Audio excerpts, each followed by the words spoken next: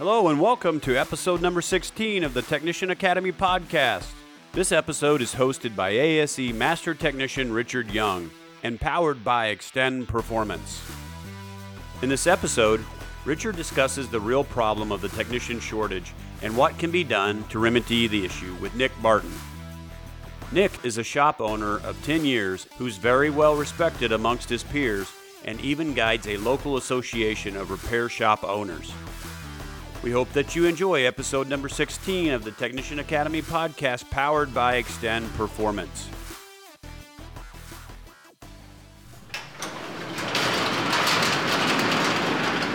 Welcome to today's Technician Academy podcast. We're fortunate enough to have Nick Barton with us today from Barton's Automotive in Wadesville, Indiana. Welcome, Nick.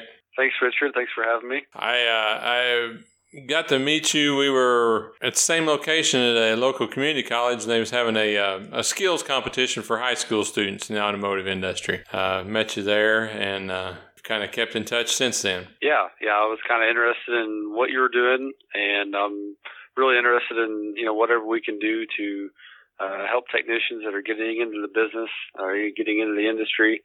And if I can do anything with that, then we sure need them, so I'm always willing participant. Right. Now, on my commute to work, I drive by your facility, and I want to commend you, and I think I've told you before, but it's a great-looking facility, clean. Seen some of your promotional materials, and looks like you're doing a great job. So kind of give us a little bit of history and rundown how you got to where you're at. Well, I've always had an interest in anything that had an engine. Since I can remember. I started my career professionally, I guess, at a Ford dealership with no experience. I was fortunate enough for them to hire me and gain a lot of valuable knowledge there and training. At the same time, I attended a local community college and got a degree in automotive technology. I also received a lot of training through Ford, both online and in classroom type training. So I was fortunate in that regard, too, that they were willing to make an investment in me. After several years there, I went on to start my own shop. I started in just a two-bay building. It was a 40 by 50 building that I rented from my father, actually. And so I guess about a year later, I hired my first technician. And I guess starting out, it was a little slower, maybe the first several months, but it didn't take very long to get a steady flow of cars come through the door. And then after I'd hired my first tech, from that point up until just a few years ago, it seemed like we were always a little behind. It was always harder to get the work done than it was to find the work. So we quickly outgrew that two-bay shop that we were in. And in 2011, we started construction of our new building, our current building, which is a 9-bay shop. And it's pretty well been steady growth ever since. We now have 4 technicians, 4 full-time, currently looking to add 1 more. We have 2 service advisors and 2 part-time employees. One does some towing and odd jobs, maintenance, building maintenance, things like that. So it's been a good thing for us. I'm really thankful, grateful to be able to do what I've done, and I had a lot of good opportunities to be able to get to this point. Yeah, and that's one thing I noticed in my commute to work as I drive by there, that you've got a tow truck, a flatbed, rollback. And then another thing, in being in the industry as long as I have, you go to shops or you see shops that have a lot of cars sitting around them. And your facility does, but you can tell a busy shop when those cars change, and that's what I noticed about your facility is, you got quite a few cars there, and you guys are always working, the bays are full, and those cars don't sit around. I mean, they're getting repaired, they're moving on back to the customer. So, yeah, and that's the reason why I wanted to get you, one of the reasons why I wanted to get you on this podcast was, I think you've got a great facility, and in this industry like you are, having the shop open for 6 years now, looks like. 10 total, about 6 in this location, I guess, or yeah. We moved in December 2012, so coming up on 5 then in this location. But yeah, in the business for 10 years here in Wadesville. But yeah, it takes a lot of things a lot of things have to be in place to get vehicles back to the customers in a timely manner. And we don't always do it as well as we want to, but overall, I think we do a pretty good job of that. But it's taken many years to get the processes in place, get the people in place, and get everything to kind of come together. It's not an easy task, but it sure makes it nice whenever all that does fall in place. Yeah, it definitely adds to the success of the business when those processes, like you said, when those processes fall together and it really starts to flow together. And for those listeners that don't know, Wadesville it's not. What is the population there at Wadesville? Honestly, I don't even know what the population is. It's just a really rural area. About 15-minute drive outside west of Evansville. But in this area, we have just a lot of smaller towns or communities, and that's where a lot of our business comes from. Most of our business is within probably about a 10-mile radius, which for a shop in the city, that's a really big area. But people out here are used to driving a little further. There's very limited competition. So we've, done a pretty good job of establishing a pretty good name. So, we're able to attract people maybe from a little bit further away.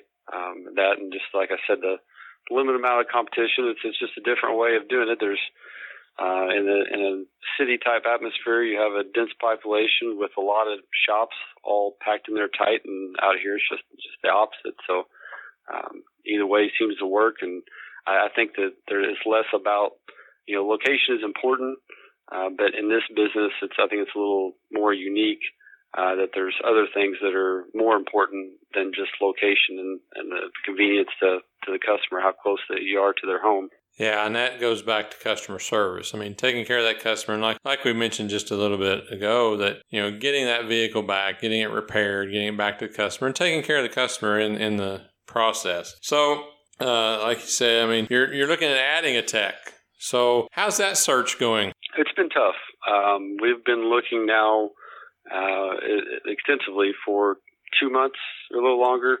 And historically speaking, I'd say this is probably, kind of more the beginning of it. It's always taken a while to find the right individual. There's just a really big shortage of qualified technicians. It seems like every other shop owner or dealership manager that I speak to is looking for a good qualified technician. There's many more jobs than there are technicians to go around. Yeah, absolutely. And that's one of the things that, and we're going to talk about it here during the podcast, but are you looking at finding a technician that is new to the industry? Growing your own, you might say, or are you looking for a seasoned technician? Well, we've done both, and right now we have both of those positions in the shop.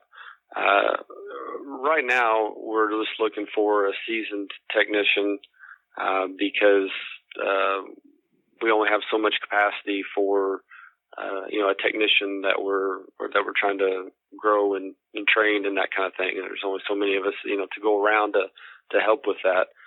We are doing that though. So yeah, probably more of a seasoned technician that can kind of hit the ground running right now. And what, in your opinion, as a shop owner, I mean, 10 years, obviously you're a successful shop owner, being in business 10 years, having an outstanding facility that you have. What value does a trained technician bring to this industry? Well, a trained technician is what makes a repair, or a big part of what makes a repair facility successful. There's a lot of other things that go into place. But without qualified technicians, you don't have a successful repair facility, whether that's, the dealership or an independent. It's just that simple. And, and we've kind of mentioned it, but I've been in the industry a long time, and you have too. I mean, And probably, if I was to guess, you heard rumors of a technician shortage 10 years ago. Yeah, there's always been some mention of that, but I don't think it's been to nearly the extent that it is now and will be in the near future. And that seems to be the general consensus from the people that I talk to as well that are looking and have been in the business for much longer than I have. It's always been a little bit of an issue to find, everybody's looking for that, really good technician, the next really good one that can diagnose all the problems and, and that's productive and then has all the basic attributes that you want in an employee that, that shows up on time and everything else, has a good attitude. But here recently, it's just gotten to where I think we've lost a lot of good technicians, or just some technicians are just at retirement age and they're getting out of the business. So there just hasn't been as many new ones to come in to replace them. So do you think that's a possible reason for the shortage, is just attrition due to retirement, or is there just fewer people getting into the industry or staying in the industry? I think both. To the point about attrition, I don't have the exact numbers, but I'd heard not too long ago that Ford stated that as being a big concern of theirs for not having enough technicians for their dealerships, that a lot of their technicians were either at retirement age or will be really soon. And I've heard that quite a bit from other organizations as well. But the reasons or the things I think that have caused the shortage is a couple things. There haven't been enough young people getting into the industry. I think that this is due largely to the fact that the job of an automotive technician is misunderstood by everyone. It's viewed as only dirty work, low to average pay, only requiring some skills that can be quickly learned by any willing student. And that's not always the case. It takes the right person to become a successful automotive technician. There's certainly more students out there, or willing, able students that could be good automotive technicians than there are. But the other thing, I guess, is the industry hasn't done a good job of retaining technicians. Most techs will either end up in a dealership or an independent shop, and at both types of shops, the decisions are usually made by either owners or upper management who are trying to run a profitable business and are looking at the numbers, which they should be. But I think what they miss is they don't really put enough value on the technicians oftentimes. And this isn't all dealers are all independent shops. It's just some that could do a little more. They may not be paying enough. And like I said, that's not the norm or the. I don't want to deter anybody away from the business, because there is really good opportunities for a qualified technician. I think we'll talk about that later. I'm sure we'll touch on it. Or maybe they're not providing the same benefits or as good of benefits that other industries offer. Therefore, the tech will leave the industry to go where they're getting compensated better. I've seen plenty of technicians, good technicians, leave either a dealer or an independent and go to either a maintenance facility, working on a fleet of vehicles just because of being able to get health insurance and retirement and that kind of package, or just getting out of the business altogether to go to a factory or production type atmosphere where they get that compensation package that's a little more enticing to them. And then they also don't have systems in place to grow their technicians. Many owners and managers aren't interested in training their techs other than sending them to night or Saturday type classes put on by parts suppliers, and that's kind of the extent of the training. Whereas I think it's important that a lot of training is done in-house and they have some kind of structure in place or for the technician to go from an entry level technician to a successful, what we call an A-level tech.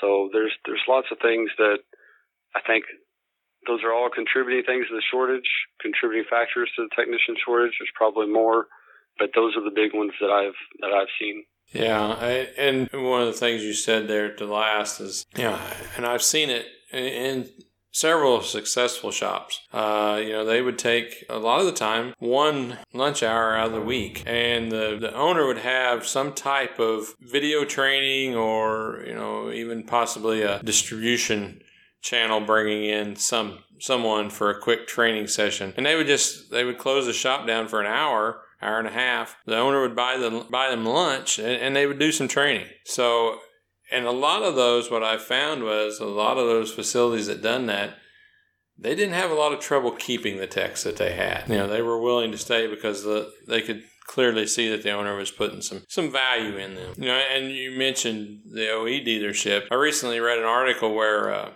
Mopar, their CAP program, which is the program that Mopar has, or Chrysler, has in the community colleges, they currently have 80 facilities across the nation that are in the CAP program. And of those 80 facilities, there's 4,000 students. Now, they're not all graduating, they're not graduating 4,000 a year. So probably roughly half of that. And Mopar is predicting that they will need 15,000 technicians within the next 5 years. So those numbers just don't, they don't go together. And I've got some information from Toyota. They have a program, the T10 program, which is very similar. And their numbers are real close to the same. So you're right. We're getting to that point where it's a critical mass, and we've got some older techs that are looking at retirement. So with those things, how many techs do you have there at your facility? We have 4 currently. Okay. How long roughly have they been with you, if you don't mind telling? I'd say the average, we have still what I would consider a newer team. Probably roughly about 3 years maybe. Okay. What do you see? How do we as an industry help solve this problem of shortage of technicians? Well, I think it's going to be solved because it's a matter of supply and demand. I'm seeing the wages and compensation packages getting much better recently, and I think that will continue. And I think that should be very encouraging for anybody considering getting into the program or, currently as a student. Right now, there are many shops that are struggling to get all the work done because they're unable to find more qualified techs. Right now, we're kind of limited to what we're doing, where we've cut back on marketing and advertising. We've found proven ways to get more cars through the doors, but we're not utilizing those because we can't get the work done. So we know that will backfire on us, and our customer satisfaction will go down just by simply getting more cars to the door. We're kind of at capacity, and I think that's true for a lot of shops and a lot of places.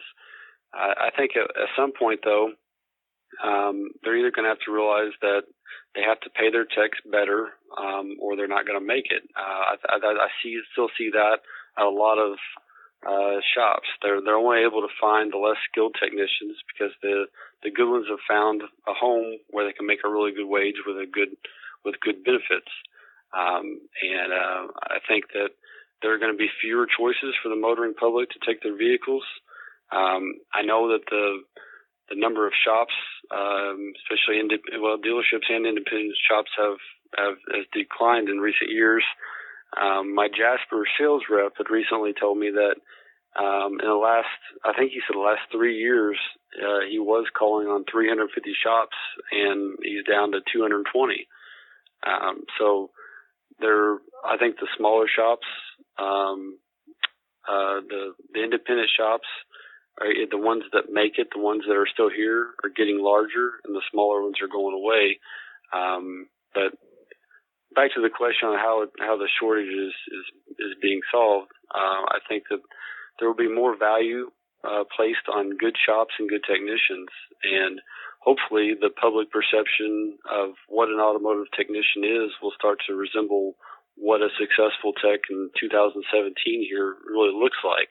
And I think when the awareness of that changes, and at the same time the labor rates are going to have to go up, the technician wages are going to go up because they're going to be in demand, and I think it's as simple as supply and demand, that they're going to be needed so badly that the competition to get them is going to be fierce, and they're going to get paid really well. The good ones will. I think there's going to be a big spread between the technician that can do drivability and electrical and advanced diagnostic, the challenging problems, to the technician that just does tires and ball joints and brakes and the lower skill level work. The pay spread is going to be much greater. I think that's probably, and there's just going to continue to be a need for that technician that can, that's kept up with the technology and that can solve those hard problems.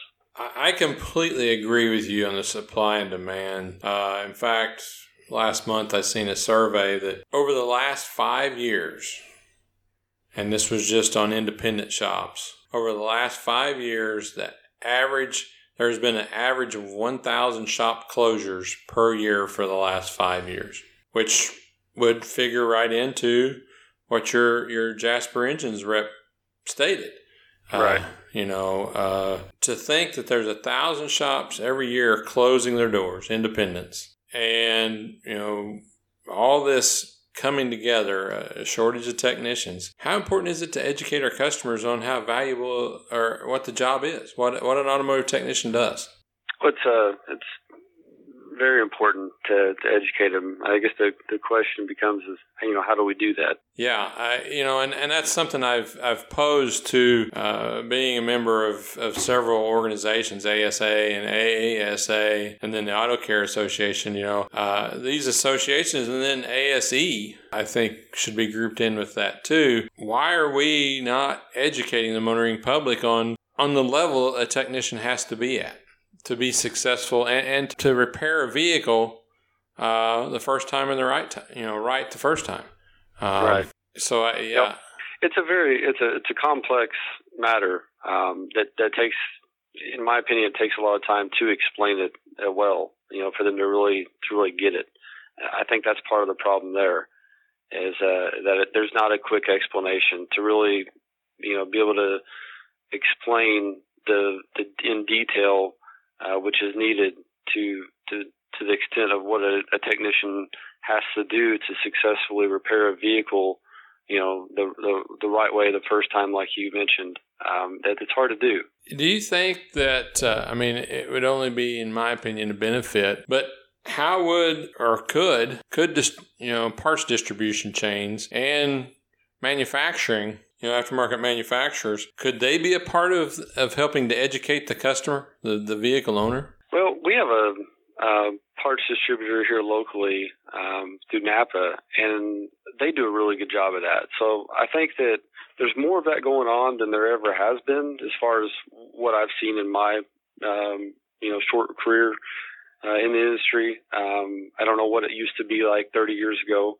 But so I believe we are doing some of that. I believe a lot of the other parts distributors need to, jump on that and do it as well. There's not enough of them that are doing it.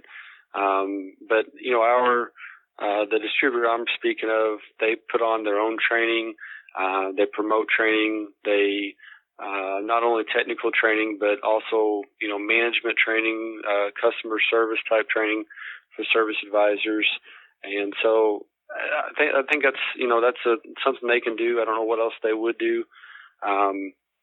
As far as the manufacturers, of course, if it becomes important enough to them, they have means that nobody else does as far as nationally and promotions programs that they could do. I don't know if they will ever get to that or not. If like the statistics you're mentioning from Chrysler, it sounds like that it may get to where that is something they would consider putting enough energy or money towards to make it one of their initiatives. Yeah, and So we've talked about, the shortage and some of the things it's causing, some solutions that we see that would be a positive step. So if you're talking to a room full of technicians, and that's one thing that I always suggest or promote is, future technicians need to hear from current technicians, positive shop leaders and owners. So if you've got this group of technicians you have the opportunity to speak to, where would you direct them to focus their skills on? Well, first, I think that depends on what areas they want to focus on. If they want to just be a well-versed technician, then electrical is a requirement. It's a necessity no matter what you work on, what you do. If you're going to be an automotive technician, it's used in most all systems of the vehicle now. I don't think that's a secret to anybody. But, like here at our shop, we have a technician that really likes drivability and challenging problems, as I do myself.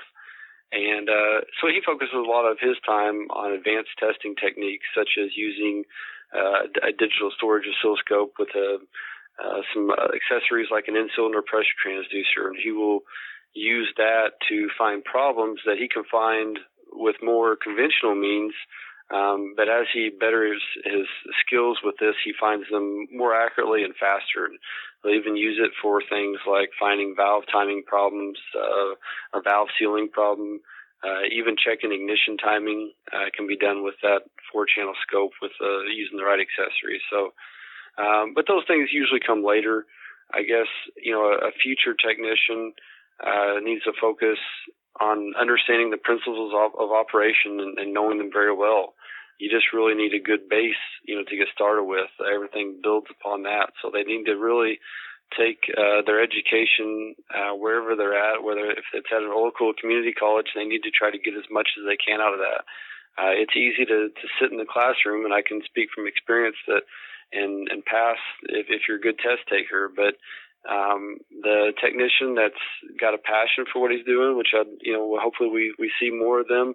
They're the ones that read the book because they want to, not because they want to make a good grade. They have a strong desire to learn those systems and know them because they like to fix cars, and they want to be able to possess that ability to be able to fix cars. They need to know all the systems, and they don't need to focus on subtle differences between, like a GM and a Chrysler evaporative emission system. They just need to know what the purpose of that evaporative emission system is and what the main components are, because the components are generally the same from vehicle to vehicle with subtle differences. So I think focusing on knowing what they want to do, how far they want to go, what kind of technician they want to become, and then just pushing themselves to learn as much as they can, not only in the classroom, but if they have a job, if they're working in a shop, a lot of your best experience just comes from your own education, from teaching yourself. When you're looking up a problem, when you're working on a vehicle and you're reading service information, don't just try to read the section that you're on and find that answer as quick as you can and move on to the next vehicle. You need to really study the system, and that's going to pay off big dividends later, whenever you're working on that the next time. And so a lot of that is just teaching yourself and educating yourself, maybe even committing some time after hours to learn some different tools and equipment and software and that kind of thing that you haven't used before. Yeah, absolutely. And it's interesting you talked about a digital storage oscilloscope. And I was going locally here to some repair shops, and they're not your competition, but you would know who they are if I was to name them. I'm not going to. But some established and well-established repair facilities. And the first 3 shops that we went in, and the class that we were promoting, in fact, it's actually tomorrow night, was using a DSO to speed up your diagnosis on fuel systems. And one of the first shops I walked into, I told the lady at the counter, and she was the owner's daughter, and she said, no, we don't have an oscilloscope, and we really don't want one. We try teaching our new techs the old ways to diagnose. And I was caught off guard. And I know just in the time talking with you, and I'm sure your shop would never have that response, but it concerned me that the entire industry was a portion of the industry was thought of it that way. And, I spoke to some other people and they were like, yeah, that's, we hear that occasionally at different locations. So, being able to take the new skills, I think it's still important to know how to set a points. In fact, in my part of the world, and I'm sure in yours, being in a rural community, you still have vehicles with points and condenser. I think it's important to know the basics of that and how to work on it and how to set the points gap. But we also need to know, because these vehicles change every day, and we need to know the more modern ways to diagnose. And I would enjoy to be around your tech because he does a in-cylinder pressure diagnosis. So that's I've always not had the opportunity to do that a lot. So, yeah. Yeah, and Richard, to your point earlier with the lady that you spoke of, I think that goes with what I was mentioning earlier with just a lack of understanding even within our industry. That lady works, at the service desk and doesn't understand how that tool is used. Obviously, the technicians in the shop either don't understand the benefit of it or are unwilling to make the commitment to learn it, or the owner is unwilling to buy it.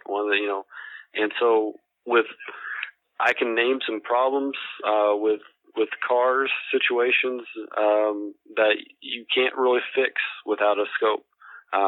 You may get there after you eliminate a few other things, but to accurately pinpoint a problem, there are a few things that there's no replacement or substitution for that test or that tool. And that's one of the things, kind of getting off on a side note here, but that's one of the things I enjoy about a LabScope. I never want to replace a component on a customer's vehicle unless I know for sure it's failed. And, the LabScope to me just helps you prove to yourself. And it gives you the ability to prove it to the customer also, if you can explain it and understand it.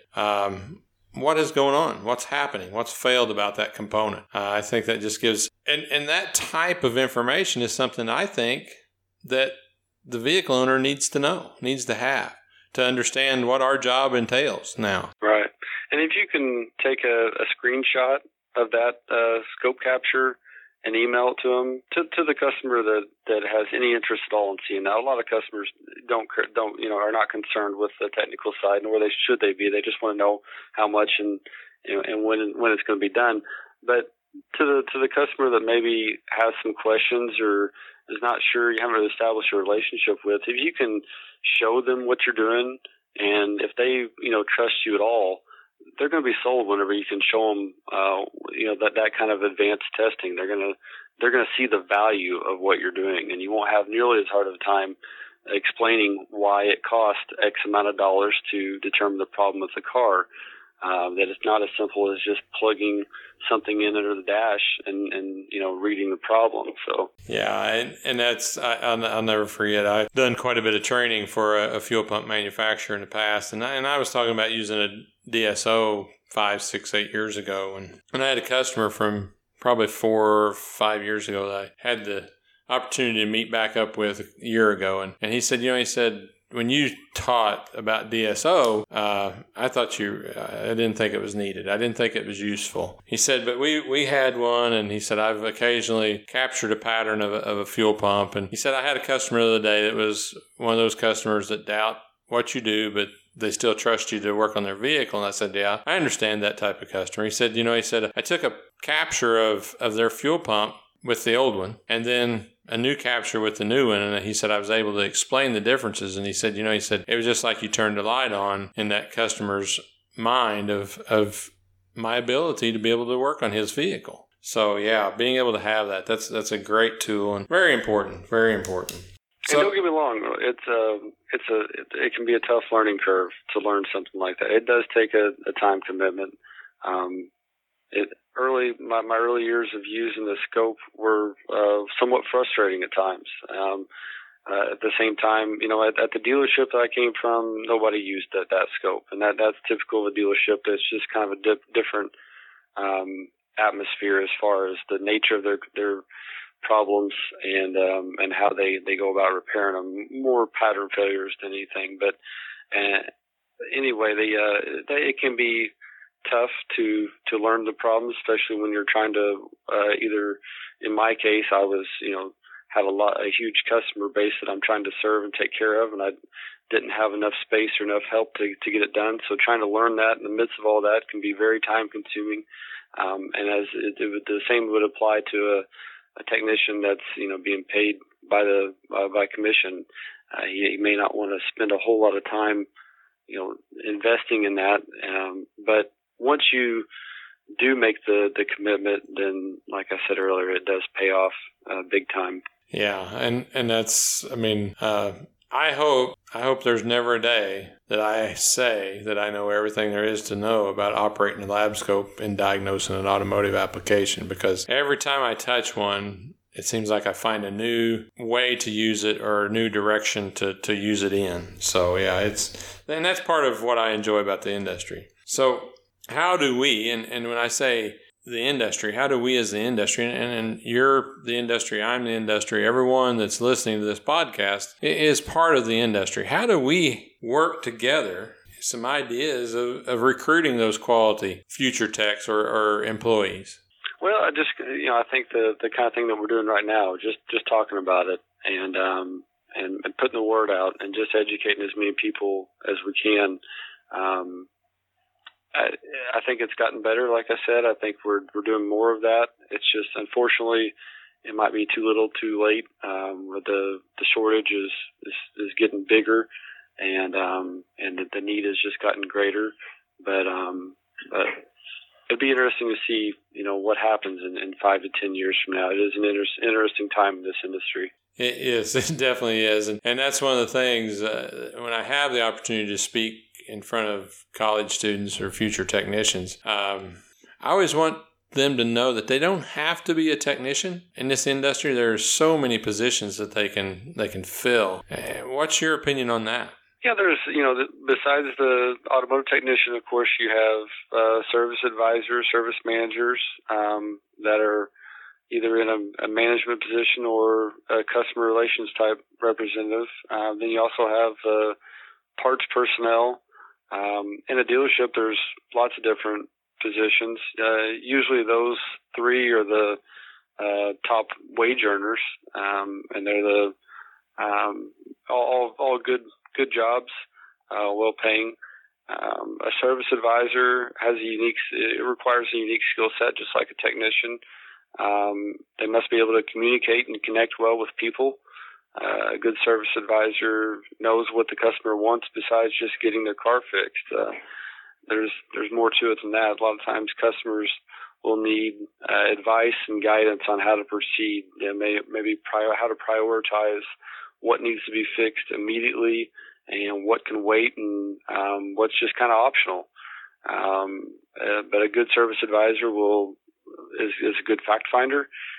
He can ask the customer specific questions knows which questions to ask about when the car fails, how it fails, under what conditions, and gets a lot of good information from the technician. The technician, after they look at it, of course, is going to make a determination what's wrong, and then they have to explain that back to the customer to some extent, be able to write an estimate, be able to look up the labor and parts required and materials and put it all together and then earn the customer's trust. So it requires it's a complex job as well.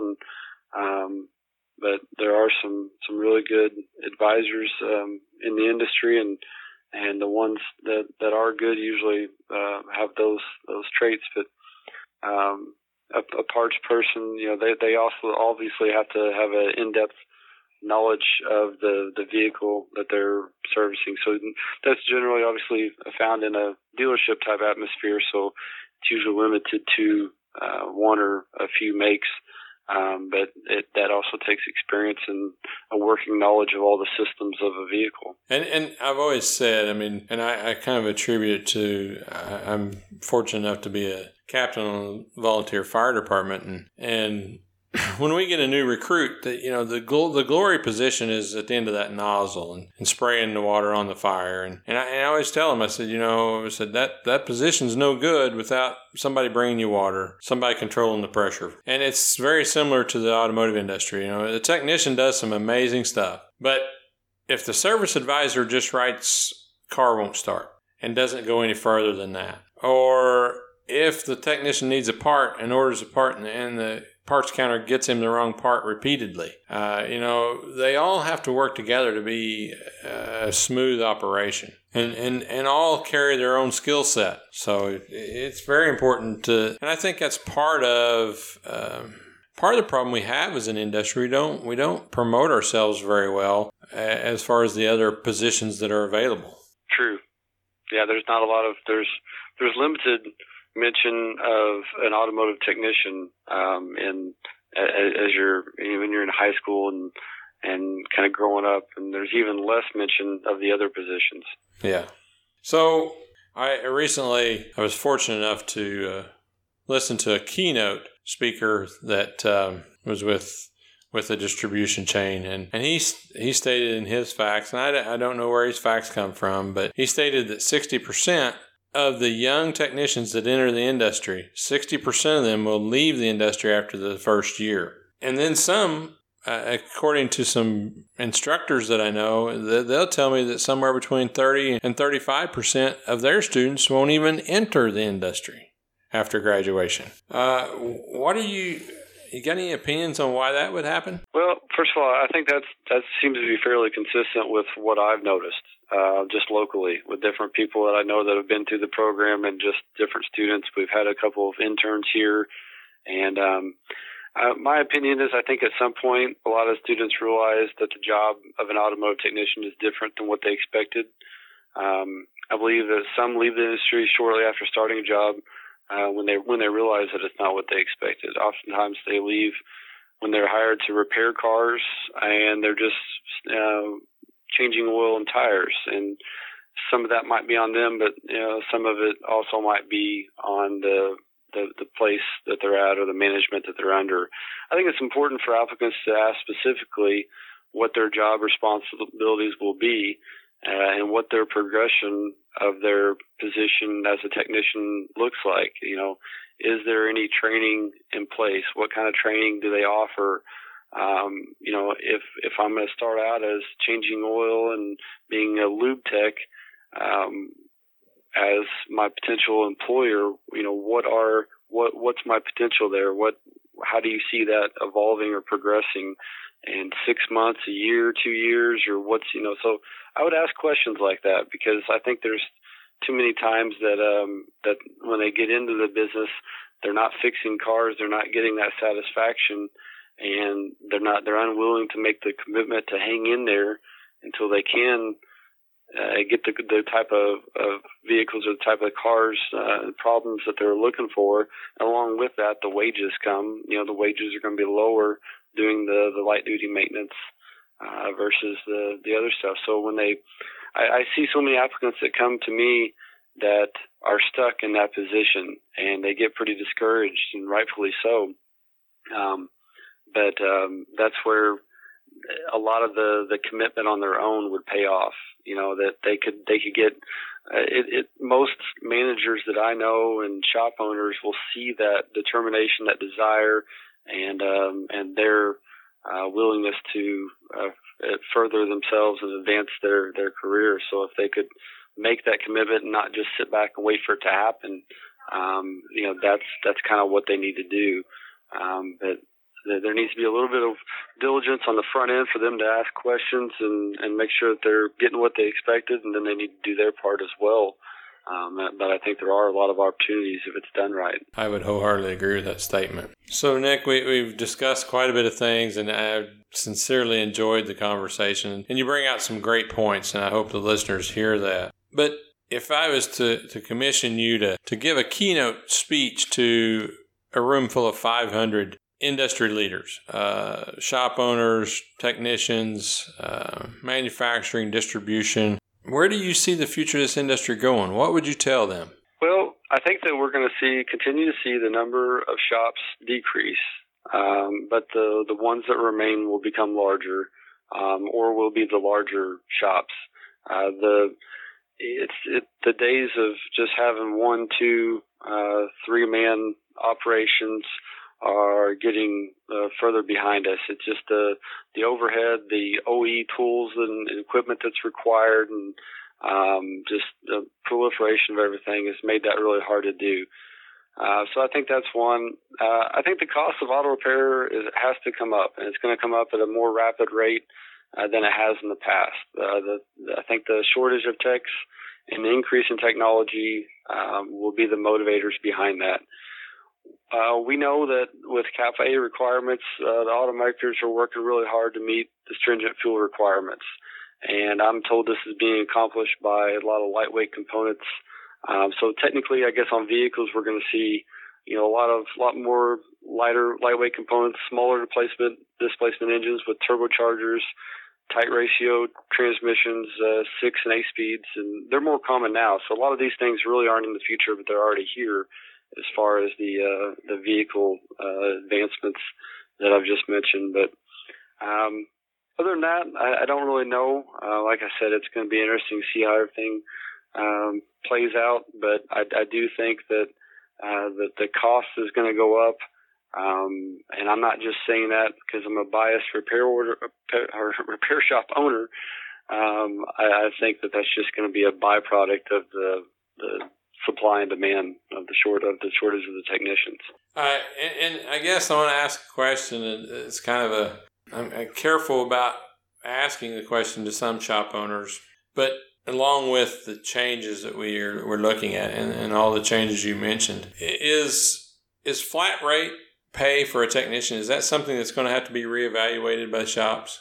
It might be if the government is involved, but as far as is it going to have to be, what is your question as far as where's your question coming from there, I guess? Well, I mean, because I think going back to our discussion, and I should have mentioned it then, but we talk about things that stop the student from staying in the industry, and I hear it quite a bit is flat rate. They're not used to working with flat rate. Their way of compensation. I have a positive belief in flat rate and a negative belief. I think it has its place, but for a young technician entering the industry, I'm not sure that that's the best way to pay them.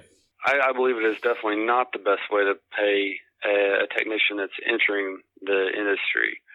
They need to be paid for their time to learn, and the emphasis needs to be placed on them learning and not producing, not producing. And that's the way we do it here is the technicians that are still, even several years into it, they can turn a fair number of hours. I don't want their focus to be on just turning that job out the door, because they're not going to do what I mentioned earlier by taking the time to read that service information and study systems to know them better. Now, having said that, the best technicians that have came to me when I ask every applicant, how do you prefer to be paid?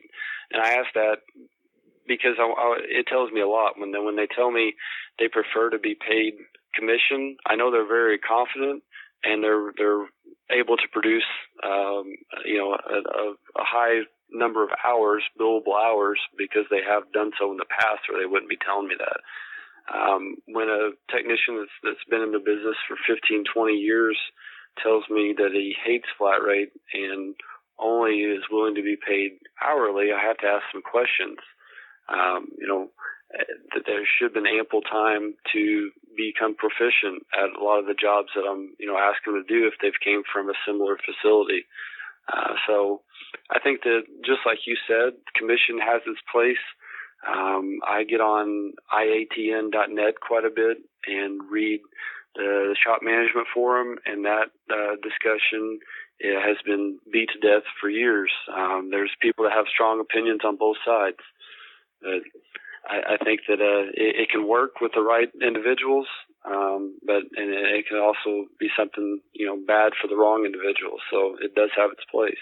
Yeah, and I guess I'm fortunate or in the fact that I've seen both sides, or experienced personally both sides. The young technician. At one time, I was a young technician, and then you have those years that you can turn the hours, you can turn the billable hours, and then the concrete and the bending and your body starts to slow down on you physically, and being able to turn those hours then at an older age gets a little tougher. So that's, and as an older technician, that's one of the things that, I couldn't go out and turn the hours I used to. But those older technicians carry a lot of knowledge with them that I think is very valuable. And so at that time, and we've done this as well, we had a gentleman that had that same situation. He had a lot of knowledge, a lot of experience, but had some physical issues that kept him from being able to turn as many hours as he once did. So, but he was still had a very valuable position in our business where he kind of overseen some of the younger technicians. He would train them on jobs, and he would also write tickets. He would help diagnose some of the more complex problems, and so there's still opportunities for that technician. I would hate to think that once we get through with an older technician, they're physically unable to do what they once were. We just discard them. So, as an industry, we're not going to be able to retrain or recruit technicians if people think that that's the way we treat them. So we have to make some accommodations for those that have given us many years of service. Yeah, I wholeheartedly agree with that statement. So we talked about the industry. We talked about some great points. I appreciate your time, and I know you're busy shop. But I just got a couple more questions, and one of them has to do you have any hobbies other than the automotive industry? Well, not really too many. I like to spend some time with my family. I've got 2 younger children. I do a little bit of fishing, deer hunting, but most of my auto repair business takes a lot of my time, and it's kind of a hobby along with my job. So it's my passion, and I don't need a lot of other hobbies, I guess. Well, my experience with successful shop owners, they don't have much time for many hobbies other than automotive. So if you had, at home and you had an open garage bay that didn't have anything parked in it, what would you want parked in it? What would be your ideal vehicle to have? Well, I like all kinds of vehicles. I like older classic cars, like newer cars, muscle cars, Jeeps, 4x4s, but and I'm not real partial to one manufacturer. But if I could pick one, it would probably either be an early 80s Chevy pickup like I had in high school. I had a K1500, and I just have a lot of good memories of that truck. That was kind of like the equivalent, I guess, to some of the older gentlemen that had classic cars, had a 69 Camaro in high school. I had an 84 Chevy when I was in high school, and I really liked that truck. I'd probably get another one of those and maybe put a late model powertrain in it. The performance of late model powertrains has really progressed in recent years, and I think it'd be fun to build something like that. So that probably will be my next project, actually. Well, having that, that would be a fun combination. Absolutely. So for the listeners, and like I said, you've brought a lot of interesting topics and a lot of thought-provoking information to the podcast, and I thank you for that. I thank you for taking time out of your busy schedule today, bringing that to us. I know Mondays can be a little hectic at a repair shop, so I thank you for carving out a time for us. But for the listeners, what's your closing thoughts to them? Well, I appreciate you inviting me on the program. Like I mentioned, this business I'm committed to, and it's my passion. If anybody has any feedback or questions from me, my contact information can be found on our website at bartonautomotive.com. But I just really appreciate the opportunity for you to talk to me, and so I can share some of my ideas and thoughts. Well, I appreciate that, Nick. And I'm sure we'll be talking in the future. I talked to a shop owner today that when I talked about innovative shops and the importance of being an innovative shop, your shop was the first one he mentioned. So yeah, I know that you're in the industry and your passion is with the industry, and I thank you for that. And the local industry should thank you for that too. So I appreciate that. Nick, again, I appreciate it, and look forward to talking in the future. Okay, sounds good, Richard. All right, thanks. All right, thank you. Bye. Bye. Thank you for listening to this episode of the Technician Academy podcast, brought to you by Extend Performance. Don't forget to visit us online at technician.academy. We are also on Facebook, Twitter, and YouTube. Technician.academy, built to educate.